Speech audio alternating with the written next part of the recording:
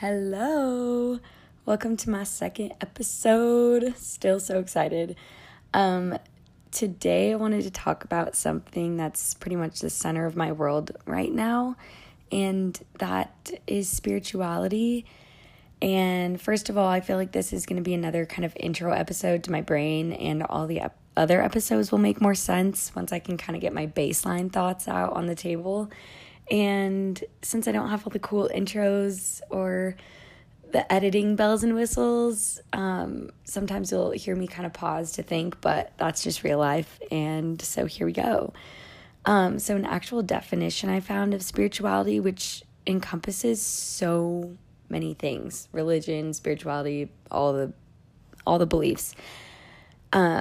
I really liked this definition. It says the inner exploration to discover a deep sense of aliveness and interconnectedness, seeking to answer who we are, why we're here, what is the purpose, seeking a deeper meaning and intending to align with the higher version of ourselves in peace, love, kindness, and joy, and basically seeking the world beyond our five senses. To me, this is so different for everyone, and I see people and how they have a different sense of spirituality, whether it is religious or, scripture-based, whatever that might be. Some people, it's spending time in nature, connecting with people, finding your passion. Some people think playing the piano, that's when they feel most connected, and that is their spiritual practice. Some people it's praying or journaling, but I actually had a lecture today about spirituality, and they were basically saying it's a sense that it's cultivating a sense that you're never alone. We all come from the same source. It creates a feeling of purpose, and that also happens to increase your lifespan and longevity, having something to believe in.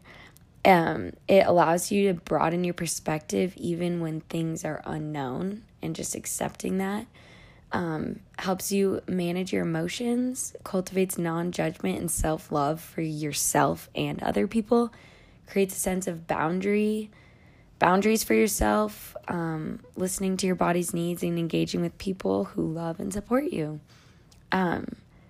Just food for thought. Like, what spiritual practices resonate with you? Like, what does your spiritual practice look like? For mine, it's just constantly evolving. I always have something that I'm kind of on the moment, like meditating or journaling. Sometimes I journal for like a month straight, and then I find that it doesn't really help me anymore, so I kind of don't do it as often anymore. But anyway, for me, I didn't grow up with a specific religion or spiritual belief. This is kind of like a learned exercise muscle I've explored on my own, and that's part of the reason it makes me feel so fulfilled, is because I feel in my soul and my heart that it found me through my experiences. And I don't know, I felt like for such a long time growing up, I was a little airy fairy who was just known as a little happy gal, and that's kind of all people really knew me as. And as life continued, I noticed the depth of the thoughts that I had, and I was just really seeking a higher sense of purpose and meaning. And I felt a longing to belong and to be noticed as someone with more of that depth that I felt within me. And I think that's also a lot of where my insecurities come from to this day. Like, I just want to be loved and nurtured and noticed and appreciated, but don't we all? And I had this thought, like, I wonder what the common denominator would be if you asked every single person on this planet what they are seeking most in this life. Do you think they would say to have the most things, material things, like cars or vacation homes, articles of clothing, I don't know, the best Pokemon card collection? Maybe for some people, but I think the common answer, if you really had them dig deep, would be to feel a sense of fulfillment and satisfaction with their life, and feeling like they belong to a community, and to have a healthy lifestyle where they feel constant energy and passion and a zest for life. I think that's along the lines of what a lot of people would say. But I think that's why my belief that we are all connected is so strong, because no matter our background, race, or ethnicity, or religion, we are all kind of longing for the same thing. Religions have always been so interesting to me because I feel like most practices have similar core beliefs, which I don't know if a lot of people have come to this realization, but to me, religions have a means to represent the higher self to strive to, and most of them use like a figure such as like God or Allah or Buddha, some familiar being to encompass the knowing that there's a reason behind things. And I actually remember being, I think around the age of 16 or so, and being wildly confused with religion and how you can even take it seriously, and how you could believe that there was someone in the sky that always was protecting you. Like, it just seemed so far out of reach in my immature little brain, and I couldn't really comprehend why this so-called God would cause terrible things to happen to good people, the typical skeptic. And off that, I went to Beyond Malibu with my friend Sydney, and it was the most beautiful experience ever, for not only the beauty of where we were, but with the most inspiring group of girls. And I vividly remember feeling pretty frustrated the entire time and basically that there was something lacking. It was pretty religious based, and I felt like the entire time I couldn't connect with God. And the whole trip was obviously incredible, but I felt like there was this sense of belonging that other people around me were experiencing, and the connection to God and being able to have conversations with Him and resonate with the content in the Bible and use it to apply to their lives. It was really hard for me to connect with that. And I remember sitting on the mountain one evening looking out, and I literally said, "Hey God, it's Molly, LOL." And I remember being like, I don't know what to say right now. And it felt like this sheet had covered my vision. And in a time where I was supposed to feel most connected to a higher power, I felt the most alone and almost like betrayed that this entity wasn't reaching out to me, because I was reaching out to it. And I wanted this sense of purpose, but I wasn't really getting it. And I came back from that trip and dedicated myself to trying to read the Bible. Some of the verses and metaphors did resonate with me, and it felt good for a while, but it kind of faded. And that's also one of the first times I learned that it's okay to kind of change your mind. Like, as you evolve, it's okay to shift your beliefs. But after the trip and after kind of the high, I felt like I was back to square one and feeling like that lost soul feeling again. And I just knew that there was something else for me specifically. Like, I thought it was so beautiful that other people had this sense of a higher power, and I just wanted that for myself, whatever it might be. I was like, I'll find it. And through that time, I felt like I didn't really know who I was, and I didn't really like the way I treated people sometimes, and I didn't really feel like I was good enough, and that there was always someone better than me, and I felt like there was someone more outgoing or had a better ability to connect with people. And yeah, thinking about those thoughts that I had feels like a completely different lifetime at this point. But once I found my own sense of spirituality, the whole game changed, baby. I started to realize that I am spirituality. And for me personally, I don't have to subscribe to like a certain religious practice or a scripture to be able to see this. And just a little side note, my intention is never to downplay religious practices. I think it should go without saying that this is just me speaking on my journey and the beauty of all of this, that we find things that resonate with us. And some people that is that is following a more structured practice. And I think it's amazing to see how all of them are connected and we are one. And that is what finally resonated with me. I am that being for myself, and we are that for ourselves. I started to feel more connected with others and just like a little blip of wholeness cultivating within myself.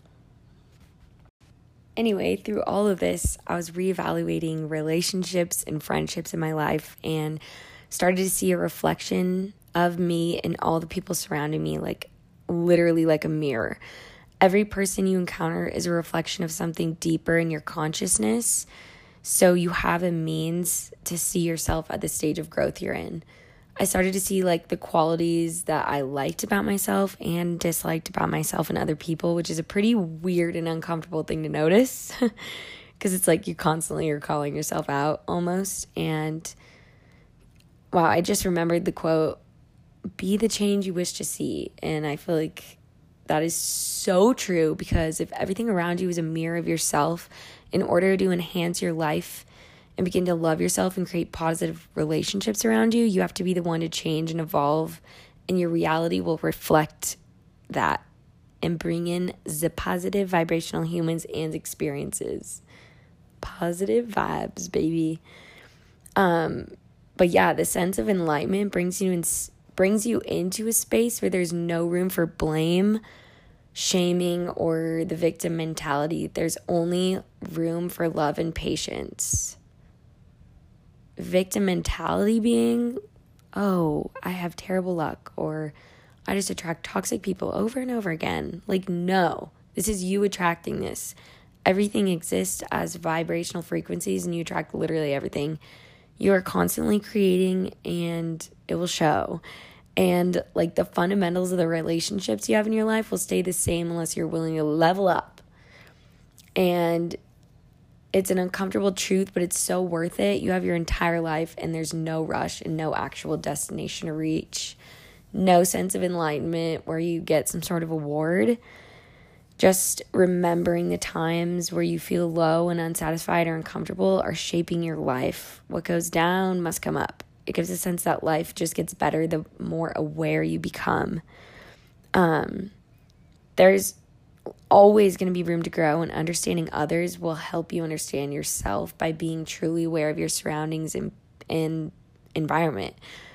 I think, in my mind, this is the most efficient route to positive growth. Something that actually bothers me, though, is when some people during this journey act like it's some sort of community that knows something that other people don't know. Like, some people that I see on like social media, like so-called spiritual people, have some sort of gate open that other people can't get to or obtain, or they're not spiritual enough to get it. Like, are you kidding me? I don't like that, because it makes it seem like there's something that they believe in that's separate from the people who believe in other things and that don't have access to this world of spirituality. And don't get me wrong, this is not a lot of people, but I do see it, and we're all on our own journeys. That is where the non-judgment comes in. I'm truly confident that if we all stepped into each other's shoes and lived the exact life that someone else has lived this far, we would be exactly where they are too. Everyone has simply used what they know and what they've experienced to lead them to a place that they are in currently. No one is more or less advanced than you are. We are just all on different sectors of growth and like different lifetimes. Like, if you don't agree with someone because of their political or religious beliefs, that is a beautiful moment for you to take a step back and evaluate the reason it makes you kind of heated. And disclaimer, I would like to say that when I'm talking about anything on this platform, I'm speaking to also heal myself, and I'm not exempt from any of this. And I encounter people on a daily basis that cause me to question why they do the things they do. So this information is just as important for me to absorb as anyone else. Like when I was writing my notes for this podcast, I was like, oh, this is exactly what I needed to hear too at this time. So yeah, I have my own sets of beliefs, but they're honestly constantly evolving, and I have so much growth to do in this area and in all areas. I'm just putting my thoughts out into the world because that's what feels right for me. But yeah, anyway, especially the social media algorithms or any kind of media basically tailors the feeds to certain things, and you go down a rabbit hole of information leading you to a certain belief. And I have a different rabbit hole than my friend or my colleague or my neighbor. And so that's how we all get led into believing certain things and identifying with certain beliefs. However, for me, I will acknowledge in myself that there are a bajillion other people on this planet that have different stories than I do and that have led them to believe what they do. And if that works for them, then that is perfectly great. And the most important thing is to approach people with a non-judgmental perspective and see them as their entire story, and instead of identifying with them, or see them as their entire story instead of identifying them with their one belief that they've exposed and probably felt comfortable enough to share with you. But we are all woke. You just have to activate what you resonate with. People go searching for something outside of themselves to seek validation for their thoughts and actions and find a sense of purpose. But I like to think that this is within you, and I know I've said that already, but hearing it a few times makes it stick a little better. And yeah, life is so interesting. There are so many things around us that distract us from looking deeper into ourselves and our existence. Like, have you ever just sat with yourself in silence? Where do your thoughts go? Analyze those babies. Question yourself. Some of mine that come up sometimes are thoughts of inadequacy or thinking I can never get enough done in a day to feel productive. Like, what are those habitual thought patterns that run through your mind daily? Those are the ones creating your reality. So they're important to evaluate. Sit with them and maybe choose one and write it down. Look at it on paper and write down reasons why that thought exists. Like, call yourself out. You don't have to identify or feel ownership for those thoughts. They aren't even yours. It's probably your ego.